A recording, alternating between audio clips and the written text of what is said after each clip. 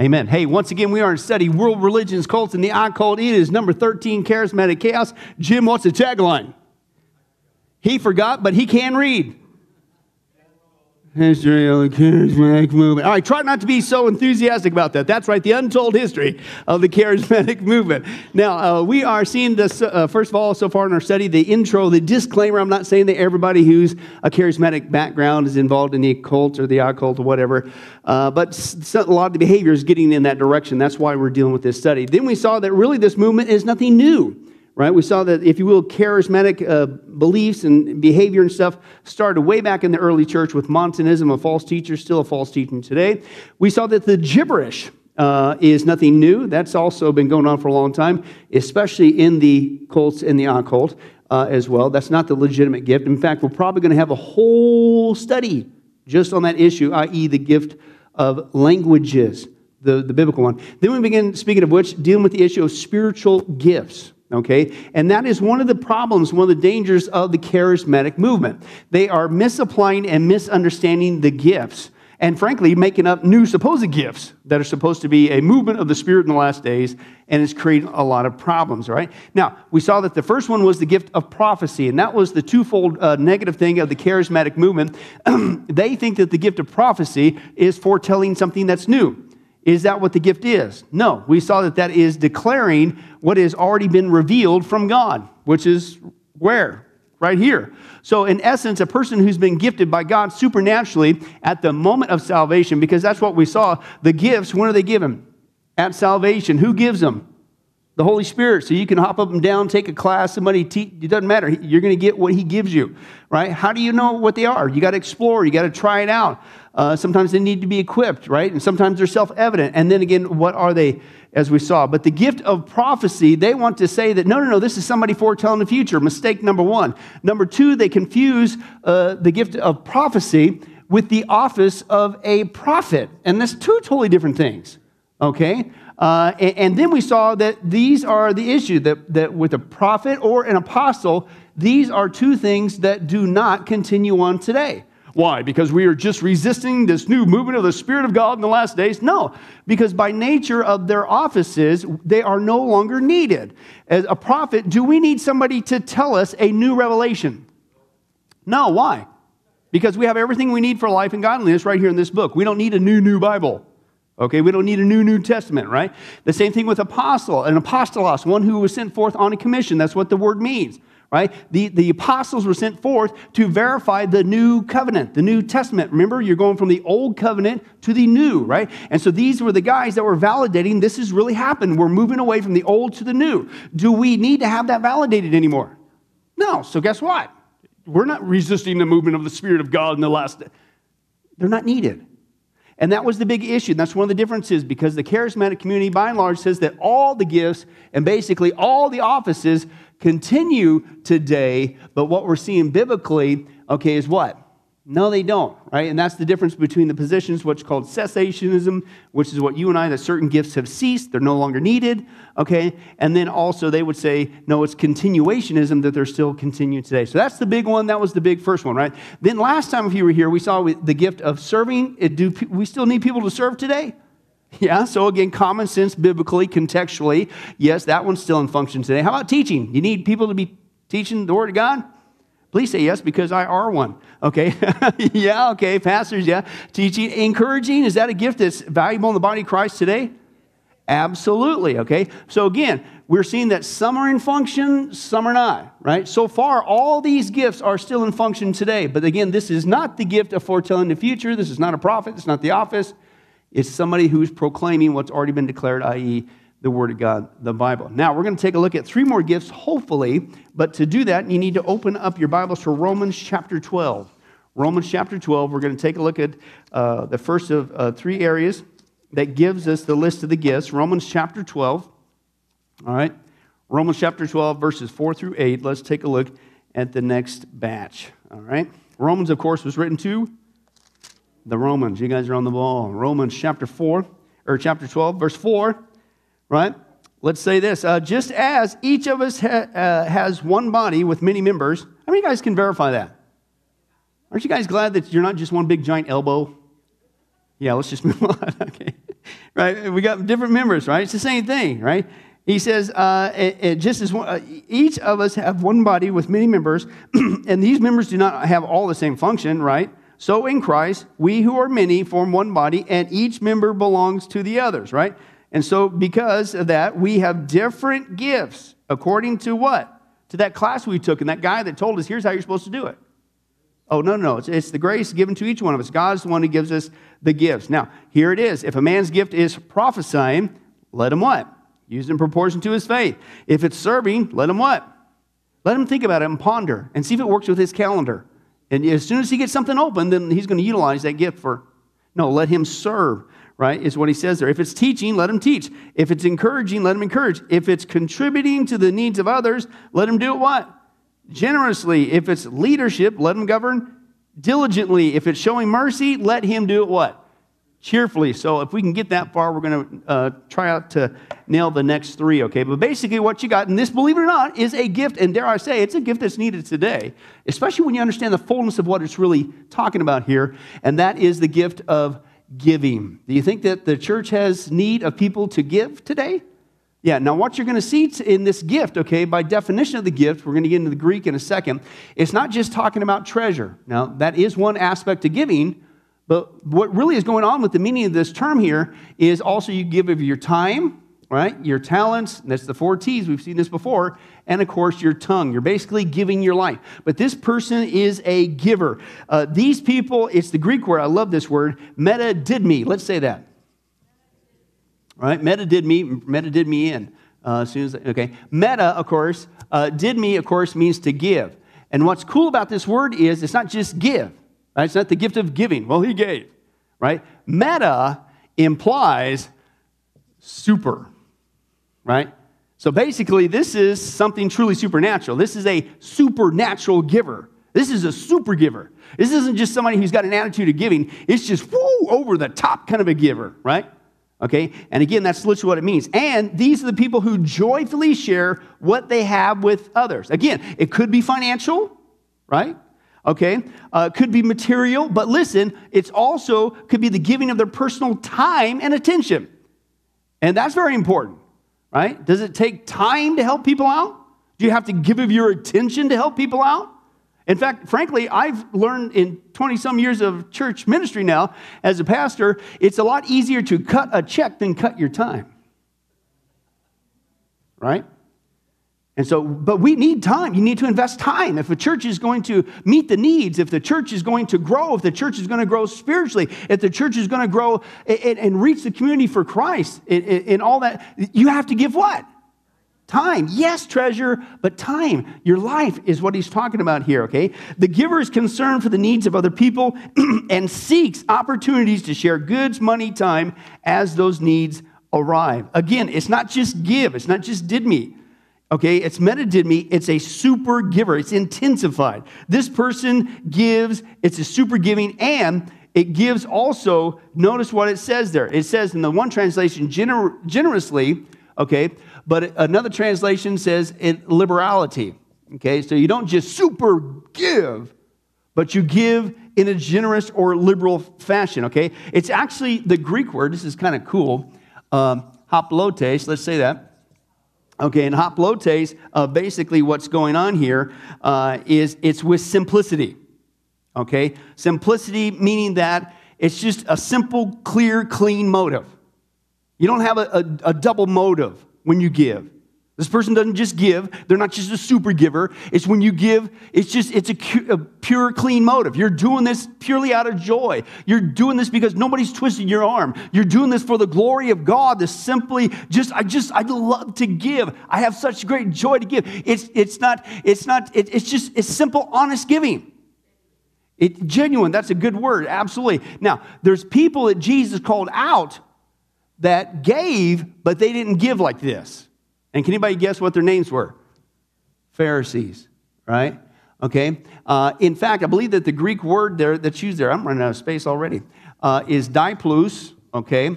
Di meaning double, plus mind. They were double-minded, right? The Pharisees gave all right, but they gave not out of necessarily joyfully. They gave with a double mind. Not in simplicity, not for the glory of God. Why do they give? to show off, to see how much, look at what I did, look what I gave. Not this. This is the supernatural gift from God. When this person gives, they're a super giver. They do it simple-mindedly. They give generously, purely genuine, out of joy for the glory of God. Now, do you think that's something that we need today? Yeah, okay. So surely that's what's going on. Because God sees the need, right? Remember what we saw. These gifts come from who? They come from God. Does God know the needs of the church? Does God know what the church needs and how best to reach the community? Yeah. So do you think that he sovereignly knows what gifts to give, custom tailored for the custom needs, right? So, and we know that there's needs. So do you think that God, even dare I say, even here at Sunrise, that he has given, and dare I say, several people, lots of people, this supernatural gift? But are we using it? And again, it's not just treasure. It's this attitude, I'm giving my life, and I'm doing it not because I have to, not because somebody guilted me into it, not because that sermon really got to me. No, it's I want to, joyfully. This is awesome. Like, this is what a privilege this is, purely out of joy for the love of God. And are we doing that? I don't know, right? Open your Bibles to John chapter 3 real quick. John chapter 3, let's take a look here. And giving is the theme here. Right? You've probably heard the old phrase, God hasn't called us to do anything that he hasn't already, done. He's not asking us something to do that's foreign. That, Jesus says, in all ways he was tempted as we are, yet with what? Without sin. He knows what it's like down here, right? He knows he put up way more than you and I could ever shake a stick at. But John chapter 3, let's take a look at this. Giving. Is giving important, right? Did God give us the example? Well, yeah. How many times do we quote this verse? John 3:14, right, and through 16. Let's take a look there at what God says here. Just as Moses lifted up the snake in the desert, so the Son of Man must be lifted up, that everyone who believes in him may have what? Eternal life. Okay, so how is that going to happen? Well, here's how it happened. Because God so loved the world that he what? What's the word there? What's the verb? He gave his one and only Son, that whoever believes in him shall not perish, but have eternal life. For God did not send his Son into the world to condemn the world, because, but to save the world through him. Whoever believes in him is not condemned, but whoever does not believe stands condemned already, because he has not believed in the name of God's one and only Son, right? So you and I bank our whole eternal existence. The reason why we're here, the reason why we're born again, is because God, what? God gave, and God gave us a bunch of leftovers. Slap that off your mouth. Who said that? He gave us the best. He gave us his one and only Son. He didn't give us one of the 15 sons and the one that always gets on his nerves. Yeah, you can have that guy. He gave us his best. He gave us his one and only Son, right? Okay, and that's what we see. And that's what I think that many of us have forgotten. That we don't give. We don't have a mindset of giving. And please don't misunderstand me. It's not just this. It's this mindset of giving away your life. What's Paul saying in Romans chapter 12? What's your logical act of worship? Right? Give your life away, a holy sacrifice. This is your spiritual, logikos, logical act of worship.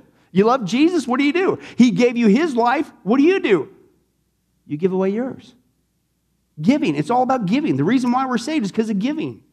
Right? And he's called us to do the same thing too, right? Acts 20, verse 35. Paul, he quotes something that Jesus said that's actually not recorded for us in the Gospels, right? It's kind of a cool thing. He says, in everything I did, Paul said, I showed you that by this kind of hard work, we must help the weak, remembering the words of the Lord Jesus himself. He said, it is more blessed to what? Give than to receive. Now, what's the timing of this message? I didn't pick this timing. We're in the season of the year, the last month of the year, when what's everybody's mindset?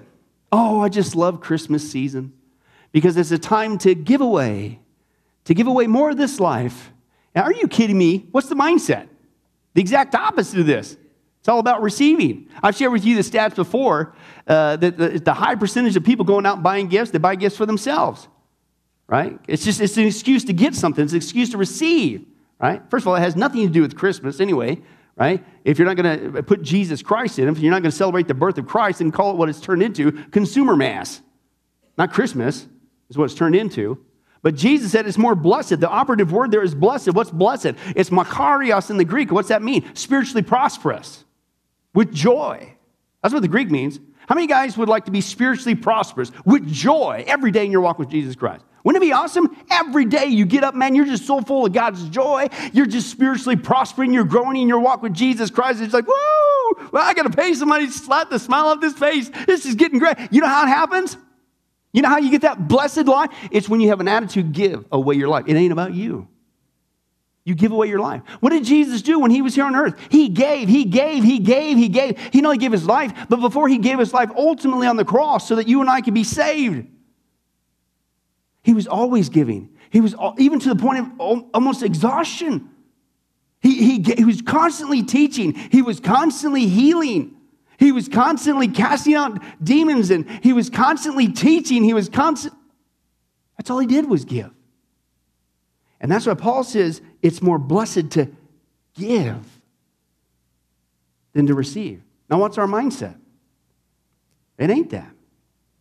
I'm really convinced that this is one of those gifts that a lot of people in the church have. And again, don't misunderstand me. It's not just that. Yes, it is part of that. But it's this attitude, I'm here to give. Now, what's the attitude when people come to church services today? It ain't that. It's all about what you give to me. In fact, it's turned into, you guys may remember this video. I'm going to share it again. It's turned into the me church, right? Watch this one. Imagine a church where every member is passionately, wholeheartedly, and recklessly calling the shots. I have a busy work week, and by the time Sunday rolls around, I'm tired. So how about a church service that starts when I get there? Can do. When you arrive, we begin. This guy, he plays by his own rules. We want to find a church where if he starts screaming, we're not the bad guys, right? Come here. Say no more. If your baby's screaming, you stay seated. The others around you can leave. You know, financially, Sherry and I don't give a lot to the church, but we'd sure like to know who does. All right, if you join now, you'll know what every person gives in detail. When I'm in the church service, can my car get a buff and a wax? Not just that, but an oil change and a tune-up. Hey, how about tickets to the Super Bowl? That's asking too much. I'm serious. If I'm going to join, I want tickets to the big game. All right, you join now and we'll get you there. I like a pony. Look in your backyard. Me Church, where it's all about you.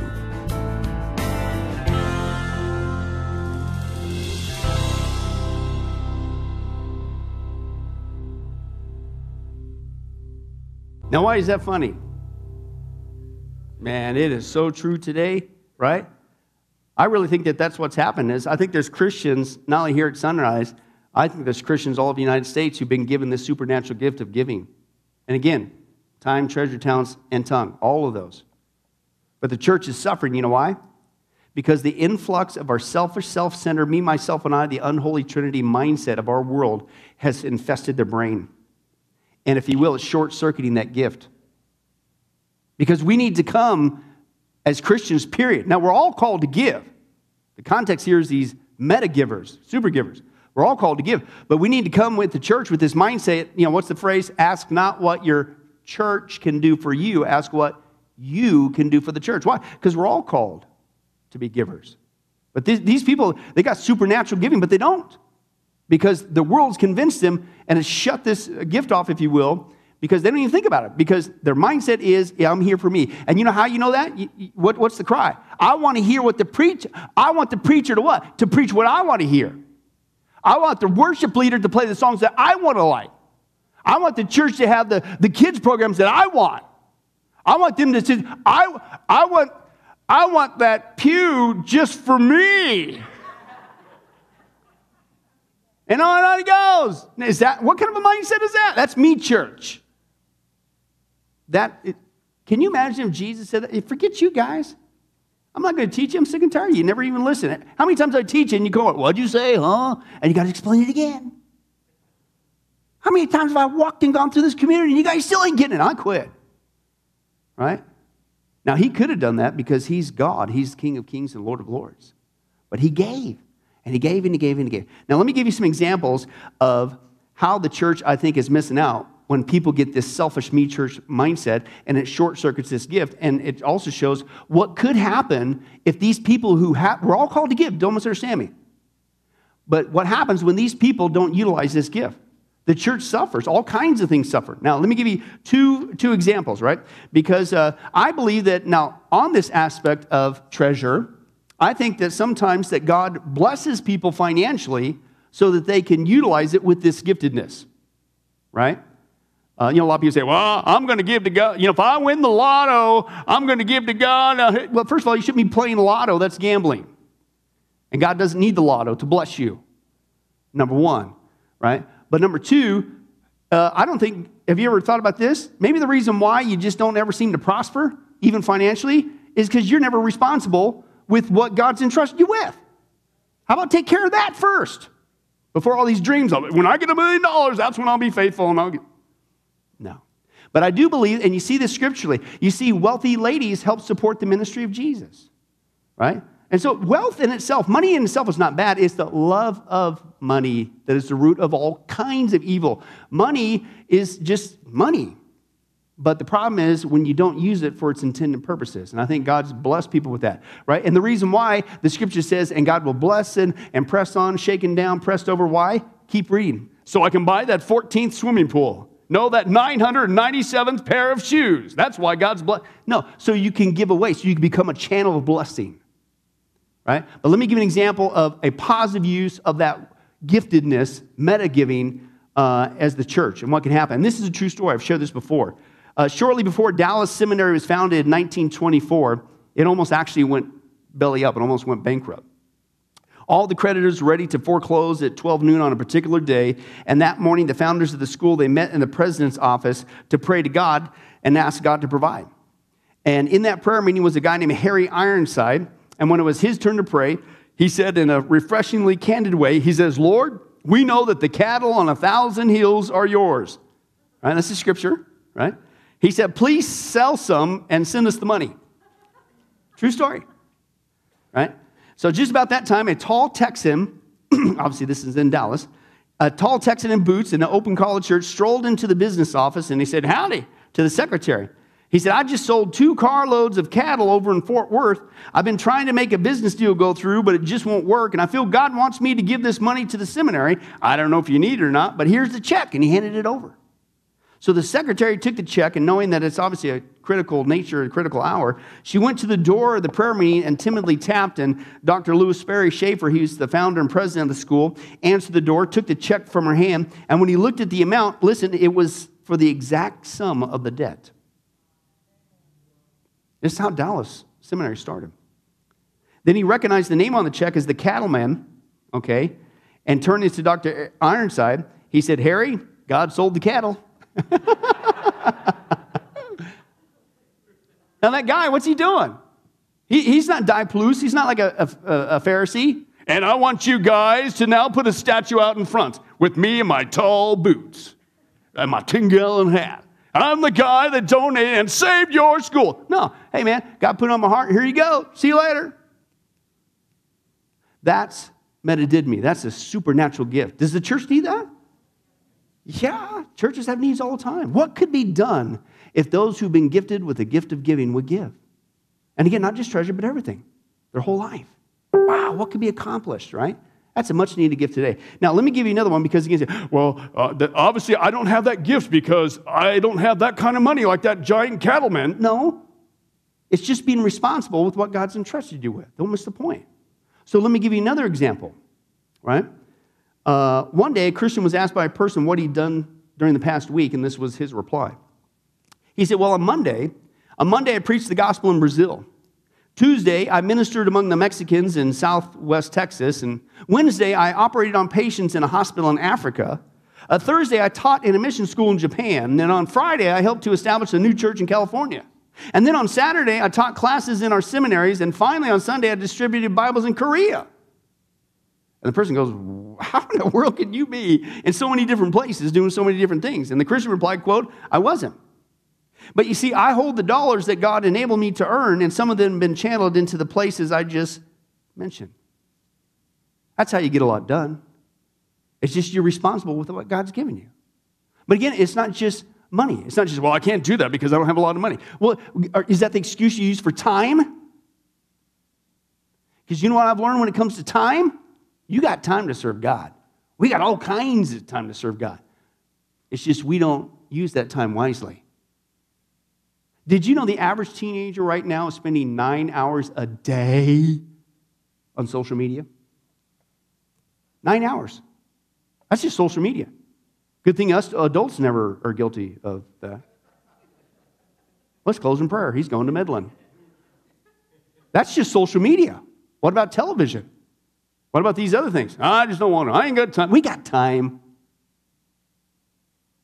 What about all of our talents, our everything?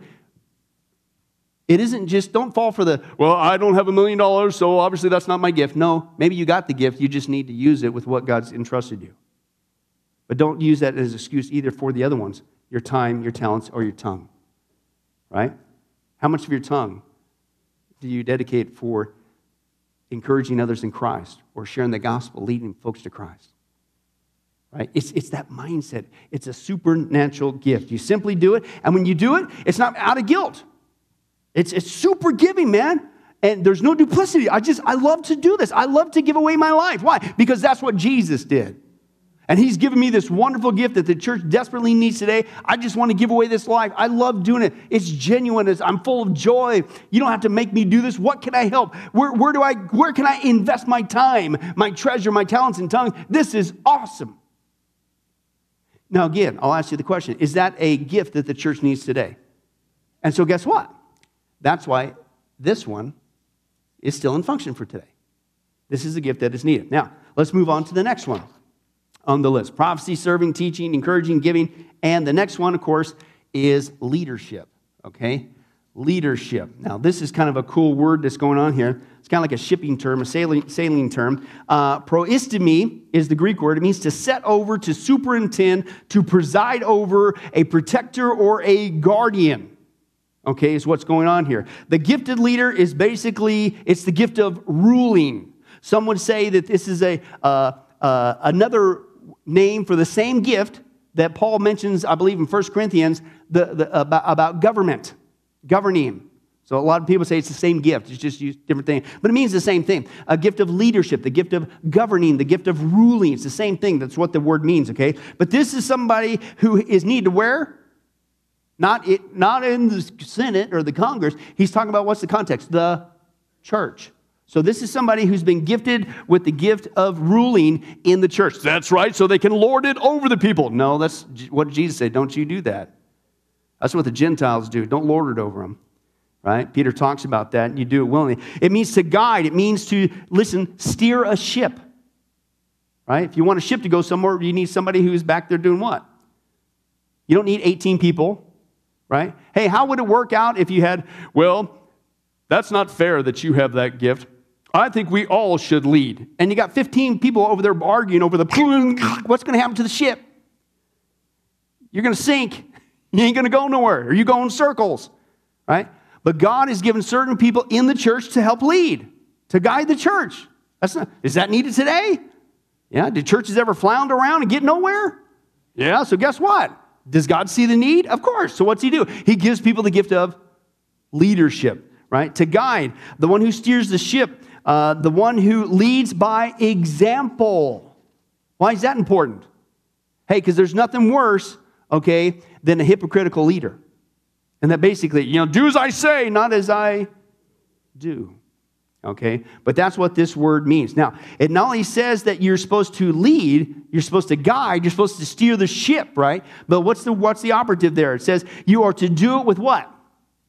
One of the words that's used there is with diligence. Okay? You do it with diligence. Okay? It's the Greek, this is kind of a cool Greek word. Okay? Spude. Right? Let's say that. Spude, right? Spude, and it literally means with haste. You're chop, man. I ain't got time to waste. I'm not just gifted with this ability to lead the church, to move the church, to steer the church, to go in the direction the church needs to go, but we've got to get going on this thing. Right? What's one of the worst things? You got all kinds of these plans, but what happens? It never gets done. Why? Because people procrastinate. Will we get around to it? How many times do people come up with great ideas? How How many times do people come up with things that really need to be done? How many times do you even vote on things? Yep, that's exactly what we got to do. But it never gets done. And you may even have the gift of leadership. But you know why it never gets done? Because you don't do it with diligence. You don't do it with haste. When I get around to it. Or maybe somebody else would do it. No, this person who's supernaturally gifted, they can not only lead, they lead by example, and they do it with haste. Let's get the thing done now. This is serious. We've got to get cracking. We've got to get rolling. The idea here is the gift of leadership is the ability, this person has a supernatural ability to organize, to administrate, listen, to make something happen, to pull it all together. You got the big idea, you got the need, and this person can just bring it all around, mobilize the group, get them moving like a ship, and make it to the target. Again, is that something that's needed today? Yeah. Now, here's what's wild. Did you guys know this? In 1 Corinthians, now do you realize in Corinthians, it was not the model church? Right? I remember when I pastored in California, and that's where I got saved too, we'd always say in Bible college, first and second Californians. Right? If you've ever been in California, right? It's kind of messed up. Okay, with all due respect. Been there for 19 years, I get it. But we'd say that because the Corinthian church was messed up. There was divisions in that church. There was all kinds of sin in that church. There were people just flying, free-willing. 1 Corinthians 14, which is all about the gift of languages, the legitimate gifts. Paul is what? He's correcting them on their abuse of the gifts, the whole thing that we're talking about here. That's being repeated today with the charismatic movement. The church was so bad that there was a guy, read it, folks, this happened, that a guy was sleeping with his dad's wife. That's his mom or stepmom or something of that nature. This was going on in the church. It was messed up. It's not a model church, right? But listen, one thing that you do not see in 1 Corinthians is there's no mention of leaders. But I guarantee you there was people gifted with the gift of leading. But the problem was there was no mention of leaders. And then when they got around, what'd they say? Well, I follow Apollos, so I follow Peter. No, I'm super spiritual. I only follow Jesus. There's all kinds of divisions. Nobody's leading. Everybody's doing their own thing. They're just freewheeling. And what happens when a church, when nobody gets up and nobody leads? You're going to end up like the Corinthian church. Things are all messed up. Have you ever gone into a church setting or into a church that everybody thinks they're the leader? Or that nobody wants to follow? Or I'm the boss? No, it's all messed up. War's on at that point. Or you create all these factions. Well, this group and over here, and this person's leading. And there's no cohesiveness. There's no plan. Everybody's just doing their own little thing, their own little clique. I know a lot of churches that have been doing that. But this is what happened to the Corinthian church. It's just free will and do whatever they want. Right? In fact, one guy said this, the Corinthians, all they could see was the gifts. And here was their attitude. It wasn't, I love Jesus, he's given me supernatural gifts, and I'm here to give away this life. I'm here to serve him by serving other people with the supernatural gifts he's given me. That wasn't their concern. They were very selfish, just like today. Because their mindset was all on the gifts, right? I want this gift. I want that gift. I want this prominent gift. Remember what we saw in the Greek? The charismatic movement says, you are to seek the greater gifts. Actually, what's going on there in the Greek is you are seeking the greater gifts. He's not saying that's what you're supposed to do. He's calling them on the carpet. That's your mindset. It isn't like, I love Jesus and I want to discover what who gives the gifts, the Holy Spirit. I want to discover what he has given me and get busy using it. Oh, no. What are you guys doing? No, I want this gift. I want to be the leader. No, I want to be able to speak in this gibberish. I want to be the one who's... That was their problem.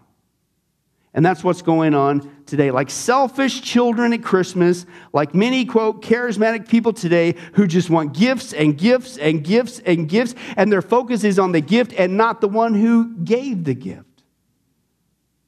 And he says this, A.B. Simpson wrote the great old hymn, once it was the blessing, now it is the Lord. Once it was the feeling, now it is his word.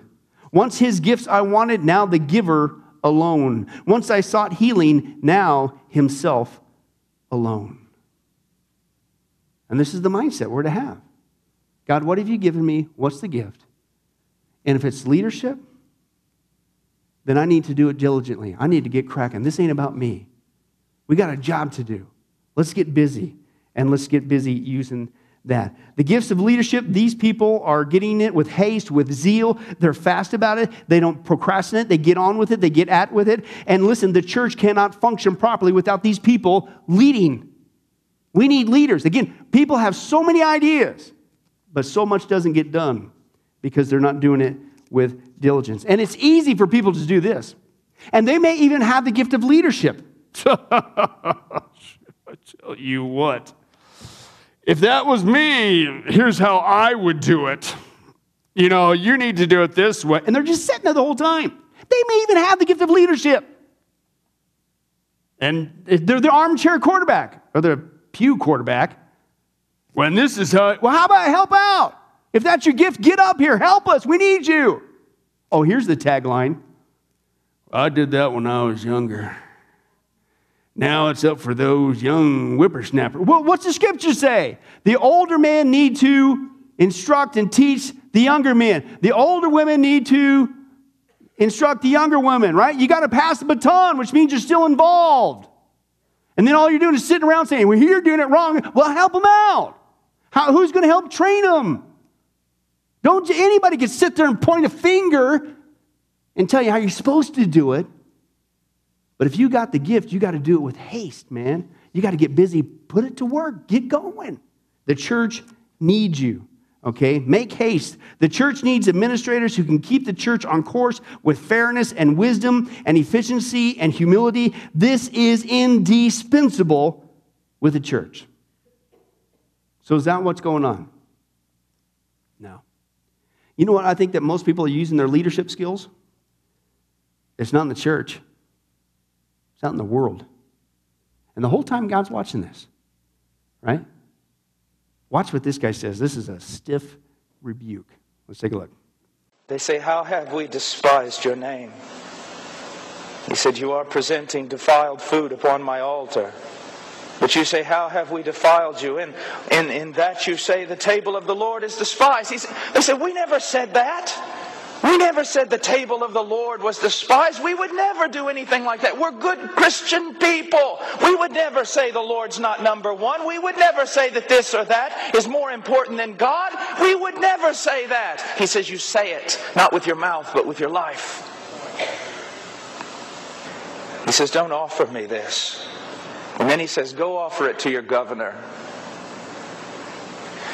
Basically, in modern day phraseology, it would be this. Go offer your employer what you offer God. See how long you last. Offer even acquaintances what you offer God and see how long they remain your friends. Offer your family what you offer God and see how long you have a family. You see, missions, we can get excited about missions, but do you witness to the guy sitting down beside you? You get all excited about doing things in the world, but are you doing what you're supposed to be doing here? Because missions begins here. If I were to hand out a piece of paper right now and I were to say, each one of you, on the first part of that sheet, I want you to write down your calling and your ministry in this church. Then on the second part of the first page, I would want you to write down everything that you've accomplished this year through your local church, serving and ministering. And then on the back, to write out your plans for next year on how you're going to give your life away in the context of this local church to serve Christ and the nations. For most of you, I'd have to receive back a blank page. Because one thing the church growth guys have got right, it's this. 20% of the members of a church do 80% of the work and 80% of the people do nothing. They come, they attend. Imagine if I was your employer and you came to me and I said, okay, let me see your sheet of paper. And I look up there and it says, I said, you've done nothing this year according to you. You have no calling. You said, that's right, but every time the door of this factory is open, I'll let you know I'm here. I look on the back part. You have no goals. You have no desire for the next year. You're not going to produce anything. No, I'm not, employer, but I promise you this. Every time the door of this factory is open, I'm going to be here. That's basically the mentality in church today. Every time those doors are open, I'm going to be here, at least on Sunday morning. You're not called to congregate in order to watch other people minister. You're called to congregate in order to be fed by the Word of God and worship, and then spend the rest of your week ministering unto the people of God and for the glory of God. Yeah, but how can I do that with all the other activities I have? If anything gets in the way of serving the kingdom, even your right eye, pluck it out. Or your right hand, cut it off. But I got so many activities. Look at this. How are you raising your children? To do this right here? You'll carry them all over for soccer and football and this and that lesson and gymnastics and everything else. But you're not teaching them to serve God. You're not preparing them for the day they will stand before Him. You are making them just like you. And that's terrifying. You want them to have educations and titles and this and that. You want them to play ball and do this and that. Do you not know that your children are going to stand before God, and on that day, everything you've taught them is going to burn up in the fire? And they'll be left a beggar, and it will be because of you. Wow. Gifts in general. Why do you think God gave them? To use. Do you see how our world has seduced us away? Why is the church typically so powerless and ineffective? And every year we say, man, it just seems like the world just seems getting worse and worse. Did you know the problem isn't with the darkness? You want to get rid of darkness? What do? I've said this before. Flip on the light. The reason why the darkness continues to get more and more and increase every single year is because the light, you and I, refuse to shine. Because really we're in love with the darkness, this world, than Christ. But these people, the gift of leadership, man, they are needed in a big, mighty way. Because we need people who will lead in the church. They won't make excuses. Well, I got to go to soccer. I got to take this over here. I got this TV to watch. I got social media to stay up on and find out who's made this nifty cheese sandwich. No, I got to get busy serving Jesus Christ. We got a job to do in the church, man. And we need to mobilize each other. We need to get busy and let's make a difference and shine in this dark world. One pastor, I love this, I'll close with this aspect of this on this gift. He says, early in the years of our church, he says, I would tell people, I says, listen, I'm one guy. I can't do everything, all right? You know, we need people to raise up, help. And he says, if something's going to be done, God's going to have to raise somebody else up to do it, right? And he said, through years, that's what God did. He raised up people and people and people and people and people who say, they'd always come up with a great idea. I think we ought to have this ministry. And he said, I remember when the first person came to me and says, I think we ought to have a tape ministry. And I said back to him, the pastor, I said back to him, great, why don't you do that? And he said, well, do you mean me? And I said, well, yeah, that's your idea. The Spirit of God put it in your heart. Make it happen. If you believe that's what's in your heart. And guess what? He did something about it. He made it happen. God bless him.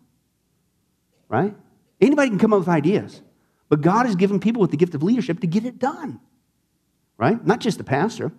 He said, I remember one of our members came to us, and you'll like this one, Jim. I didn't plan this either. He says, Pastor, you know, we need a bus. And I said to the guy, the pastor speaking, he said, well, praise God. He says, God's laid that on your heart? And the guy said, yeah, he has. He says, well, great. I think you really ought to find us a bus and buy it. And the guy said, me? And he said, yeah, right. Well, he did. He got the whole thing going. He said, I remember when, he says, he organized the people, got it done, and got us a bus. Right? He says, I remember when we had no women's ministry. And some women came to me, the pastor said, we need a women's ministry.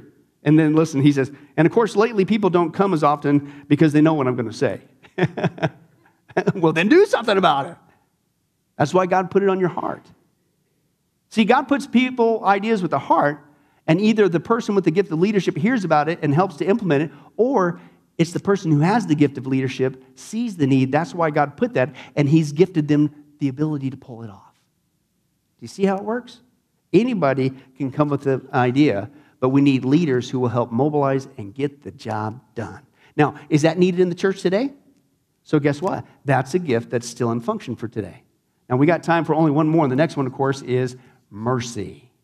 The gift of mercy. Now, my wife, she's not here, but she would loudly proclaim, if she could, that this is one gift that I do not have as her husband. And she would say that, I would say, based on the fact that the multiple times that she has broken her ankle or the kids have broken their bones, my incredible emotional response is always this: you're fine. And it's not that I don't care. Of course I care. It's just I grew up in a different world, different environment, and we never went to the hospital growing up, man. I'm not joking. I mean, you literally your intestines would have to be coming out of your mouth. Your legs are dripping off, falling off. You're barely hanging by at least one tendon, but it's still hanging. Right? You know, I mean, we never went to the hospital for. Now, this is where I grew up, so I'm just used to, like, you know, whatever. You're on the back porch with your dogs. You probably need stitches, but what do? Just lick it.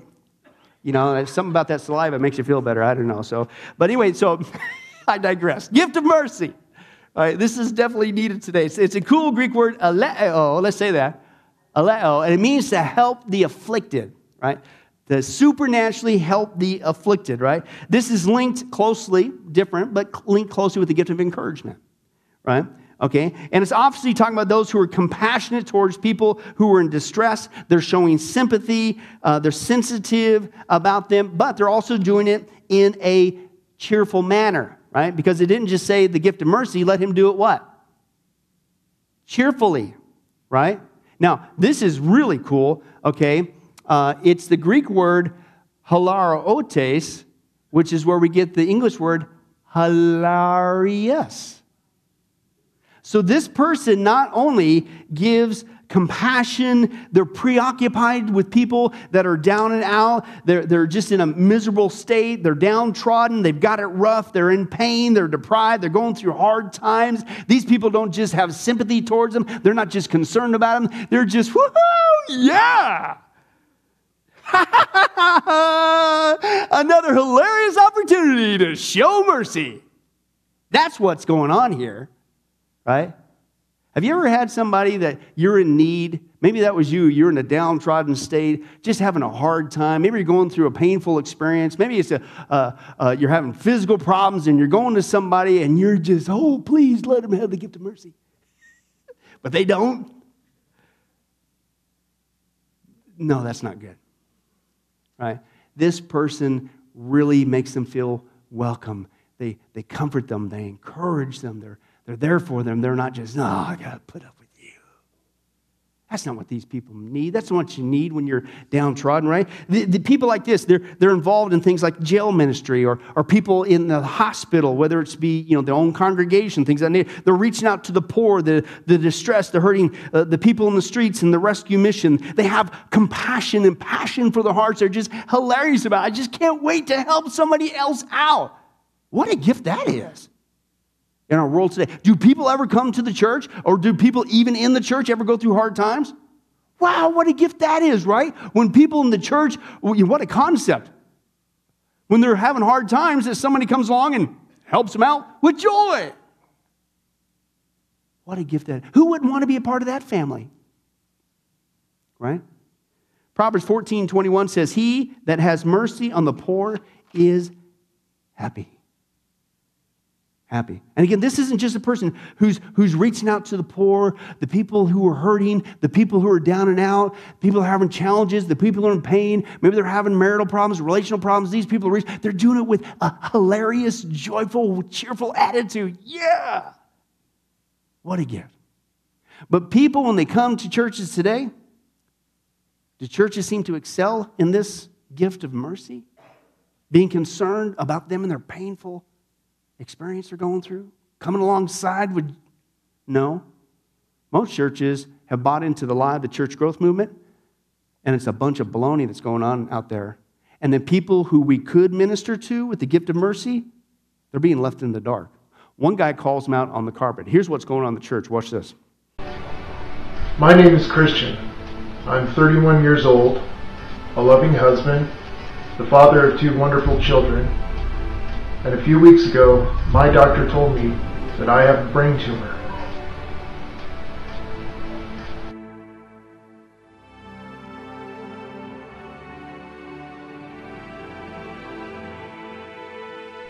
Today I'd like to speak to you pastors and churches out there.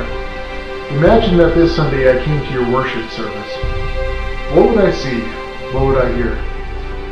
Would I hear that God loves me and has a wonderful plan for my life? God has a purpose for your life.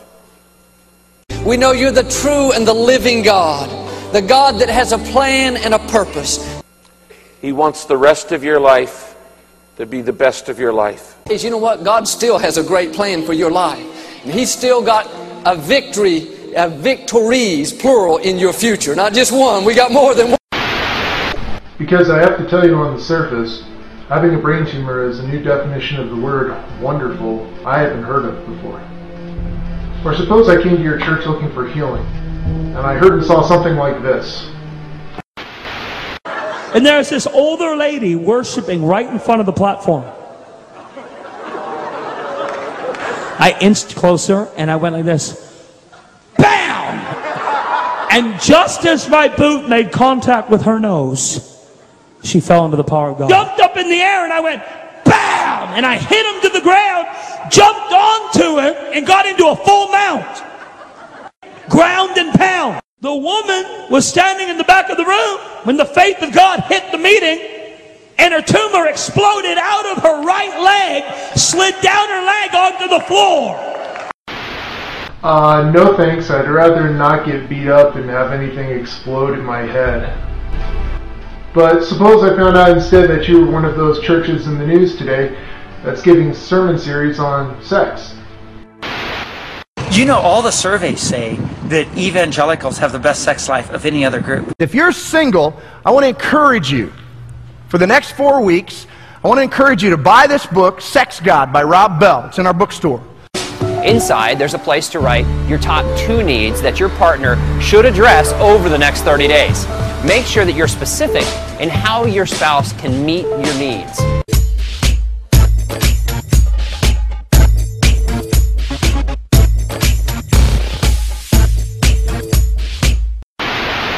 Or imagine I just went in and saw something like this. And God has incredible power. You say, how much? Well, let me just give you a little object lesson this morning. Watch this and then we're going to talk about it.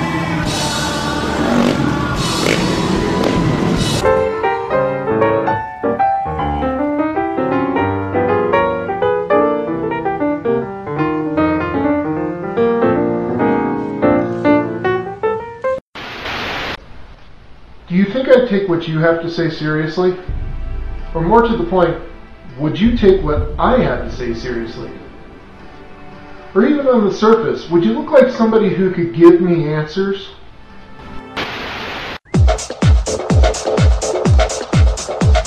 Well, the number one question that people seem to ask me these days has nothing to do with theology or ministry. It's all about the hair. Man, how did you go from having bald black hair to this platinum pastor that you are today? Or would you look like somebody who's more concerned with fashion and going clubbing on the weekend? Would you be able to tell me the truth about my life? What if I came looking for help and instead I heard this? But for me, John, listen, for me it's a daily. I wonder if this whole thing's a total crock. Daily. I think, is there really a God? Is my whole life based on a hoax? Every day I make a decision to go one day more. I mean, really, I'm agnostic in that sense, in that every day I don't know. Do you think I believe what you have to say, even when you aren't sure about it? Or imagine I just walked in and heard this much. I want to go to a church where the pastor comes visit me in the hospital. You don't want that. Because if I come to see you in the hospital, y'all know, it's bad. The guy behind me has the bag you're leaving the room in. Well, my last church, the pastor will come, we'll go back to your last church. What would I think about your compassion for me and the love of your God? Yeah, what would you? There's many other scenarios. I had to edit that video, but that's what's going on in the church today. And you wonder why that nothing's happening? You wonder why people think that we're plastic, that we're phony, that we're we're inclusive, that we're just all about ourselves, or people don't see any power flowing, they don't really see any love. We're just like the rest of the world. Where's the love? Where's the compassion? Where's the people with the gift of mercy? Did you catch that one part? That was a so-called pastor going, I'm agnostic. Every day I just literally got, it's a battle. Is this a crock? Can you believe that? We need people who have the gift of mercy, using the gift of mercy, and not just because you got to. Hilariously, right? What's the old saying? People don't care what you know until you know that you care. How many people in the church have the gift of mercy, but they're not using it? It's a very valuable gift. How many people, how many brothers and sisters around us are suffering? And those that have the gift of mercy, if you just do it hilariously, right? You can almost, I smell them coming. I smell somebody with troubles. Woo! Let me at them. And you help them out. You have compassion. You spend time with them. You help them. You pray with them. You come alongside. That's what we need with cheerfulness, happiness, joy, laughter. In other words, if you're going to go to miserable people, you better not be miserable about it. That isn't any good. Go with joy. Don't say, well, I've got to go down with those crummy, smelly outcasts again. I'm just going to have to grit my teeth and do it. No, you do it with joy. One guy says, he's in L.A., he's a pastor. He said, our whole city is full of these people. He says, there's a phenomenon in L.A., it's called Box Town, or Box City. People who literally live in boxes. Whole blocks lined up with people living in boxes. He says, in fact, all you can do is you drive down there, you just see people's feet sticking out. That's it. He said, but what happens is every day they come and they clean up the boxes of the community. And so the next day, the people know where to go get the boxes. They go to appliances, the big boxes with refrigerators, TV sets and things, and they go get a new fresh batch of boxes. That's their life, Box City. A whole mass of humanity living in boxes. They're out there in our society. It's hard sometimes to reach out to those people. And he says, listen, I'm just saying that it's everywhere. The opportunity to show this and demonstrate this gift of mercy in the name of Jesus Christ unto his glory with hilarious laughter and joy and cheerfulness, they're out there. There's all kinds. You got to go to them and love them and listen, do it in a hilarious way.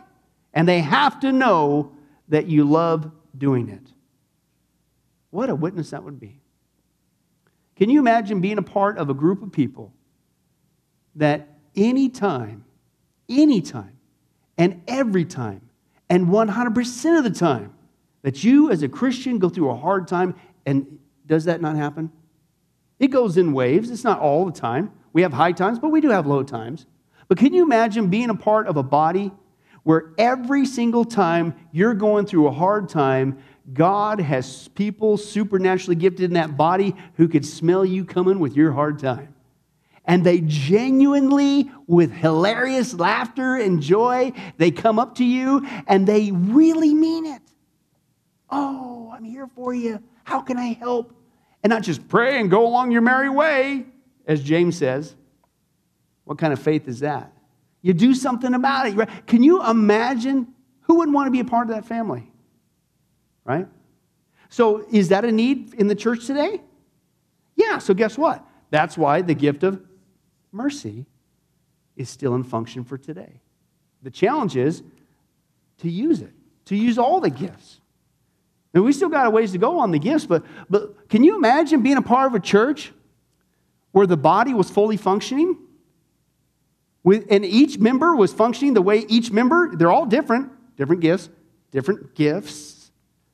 and every single one of them was in play. Can you imagine being a part of a church where there are people right and left proclaiming and declaring the word of God? Well, that'd be awesome. Can you imagine that people are serving right and left? In fact, you got so many people serving, they're like, well, man, we got so many servants, we don't know what to do. We'll put you on, you're on level 3 backup. Can you imagine having so many people wanting to serve? Can you imagine people right and left teaching the Word of God. I mean, men and just the whole church. It's just the Word of God's. Can you imagine people just encouraging one another? They're always being positive. We live in such a negative world, and these people just, woo, they're just encouraging you. You always leave that place feeling better than what you came, no matter what. Could you imagine people say, I got to give away this life? They give away their treasure. They invest their time into you and their talents and tongues. They just can't help but give, and they do it so wonderfully. And leadership, man, anytime somebody's got an idea and everybody goes, that's fantastic. There's several people who raise up. Let me mobilize the group. Let's get this thing done. What's the next job we got to get done? Can you imagine people with the gift of mercy, and every single time anybody in that church has a problem, there's swarms of people coming around them and going, whoa, man, I'm so happy to help you. Can you imagine? I would never want to leave. The world can't give me that.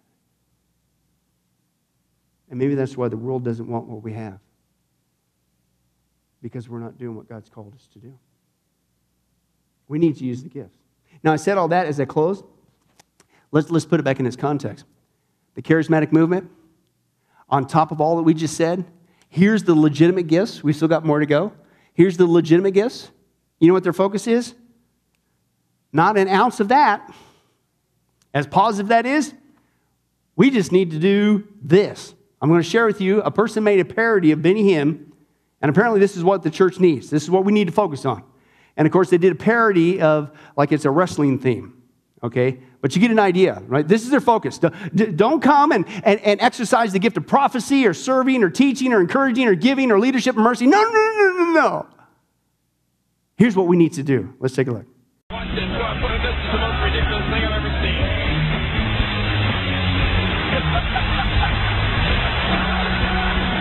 Oh my God! RKO out of nowhere! No slam! All the way to hell! The landing on his feet.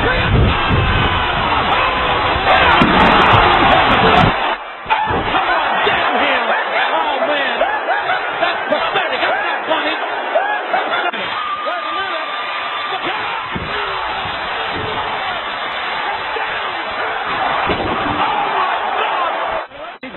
Look at that!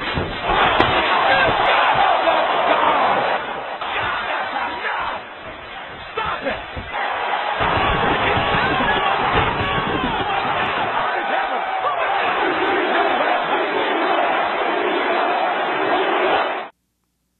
Yep, that's what we need to focus on. That's what's going to turn this world around.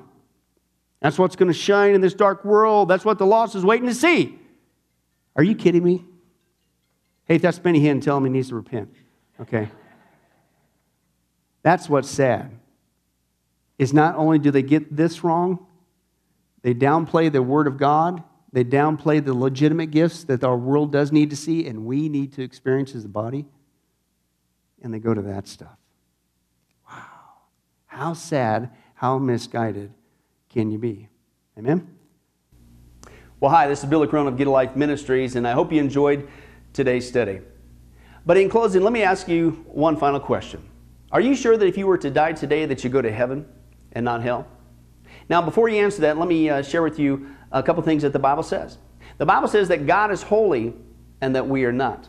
And the wages of our sin or unholiness is death. We don't deserve to go to heaven when we die. We deserve to go down. We deserve to go to hell. Now, to make matters worse, we don't even want to admit this problem that we have, that we're separated from God not only now, but we're going to be separated from Him for all eternity in a place called hell. We don't even want to admit that. So, once again, out of love, God gives us what's called the Ten Commandments. The Ten Commandments were God's x-ray, if you will, divine x-ray to get us to admit the problem that we have inside that's separating us from Him. Let's take a look at a few of those, of God's divine x-ray.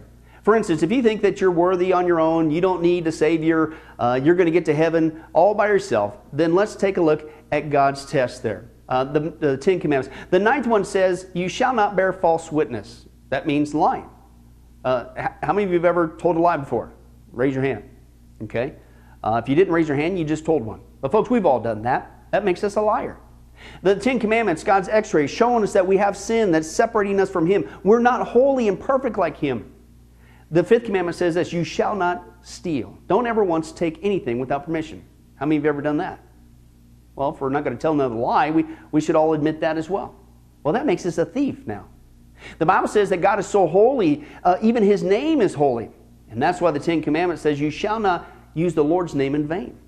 And if we're honest again, folks, hey, a lot of us, how many of us have used the blessed name of Jesus Christ, the only name the Bible says under heaven that men might be saved? We've now turned it into a common cuss word, if you can believe that. The Bible says that's the sin of blasphemy.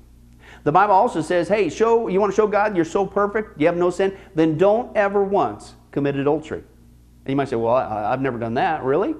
Jesus lays the standard before us. God looks at the heart. Man looks on the outside. Jesus said, if you ever looked with lust in your eye at another person, you've committed adultery in your heart. That's His holy standard. One more, the Bible says, okay, you think you're so good? Then don't ever once commit murder. You shall not murder. And you might say, well, hey, at least I haven't done that one. Really? The Bible again says that the sin of hatred, wishing someone was dead, is akin to the sin of murder. It's just, if you will, you pull the trigger in your heart. So how are you doing? That's just 5 out of 10 of God's divine x-ray, by the way, showing us the problem. How are you doing? Not if, but when your time comes, we're all going to stand before God. You will be forced to admit what He already knows. Hey, God, let me in. Let me in. I'm a liar. I'm a thief. I'm a blasphemer, an adulterer, and a murderer. And the Bible is clear. Such people as these will not inherit the kingdom of heaven. You're not headed to heaven. In that state, you're headed to hell. But here's the good news. God said if we would just admit this, number one, then He could fix it. And it gets fixed only one way, and that's through Jesus Christ. Jesus said in the book of John, chapter 14, verse 6, He says, I am the way, the life, and the truth, and nobody comes to the Father but by me. Why? Because only Jesus lived the perfect life in our place. And Jesus died on the cross. He took the death penalty in our place so that we could be set free. And since we weren't there, and since it's a gift and we can't earn it, we have to receive that wonderful gift by faith. And the Bible says God will pardon us for our crimes, our sins against Him. And you could actually see this analogy working in the natural, in the normal world. We see this actually in the courtroom. For instance, if a person is guilty and everybody knows they're guilty, they've committed a horrible crime, and the sentence has passed, the judge has knocked down the gavel and says, hey, you are going to jail, you are going to the death penalty for that crime. And we know that people, that happens all the time, and they go to jail. But believe it or not, did you know there's a way for that person, even though they're guilty, to actually be set free from that crime? It's called a pardon. And the one in authority, the governor, has the part out of mercy, out of goodness. Certainly nothing that person did in jail. They can't undo the crime. It's too late.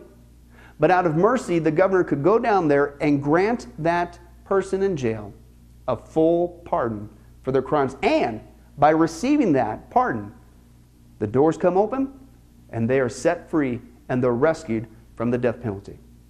Folks, that's what God is doing every single day with us spiritually. He has allowed His Son, Jesus Christ, to take the death penalty in our place. He's pardoned us, but a pardon does you no good unless you reach out and receive it. And it's actually been on historical record that there have been people on death row who a governor has gone down out of mercy and extended to them a full pardon, but they've rejected it. And by their own doing, they went to the death penalty. Folks, don't make that same mistake for all eternity. God loves you. He's willing to forgive you of anything and everything you've ever done. All of it. Even the sins we don't even know about.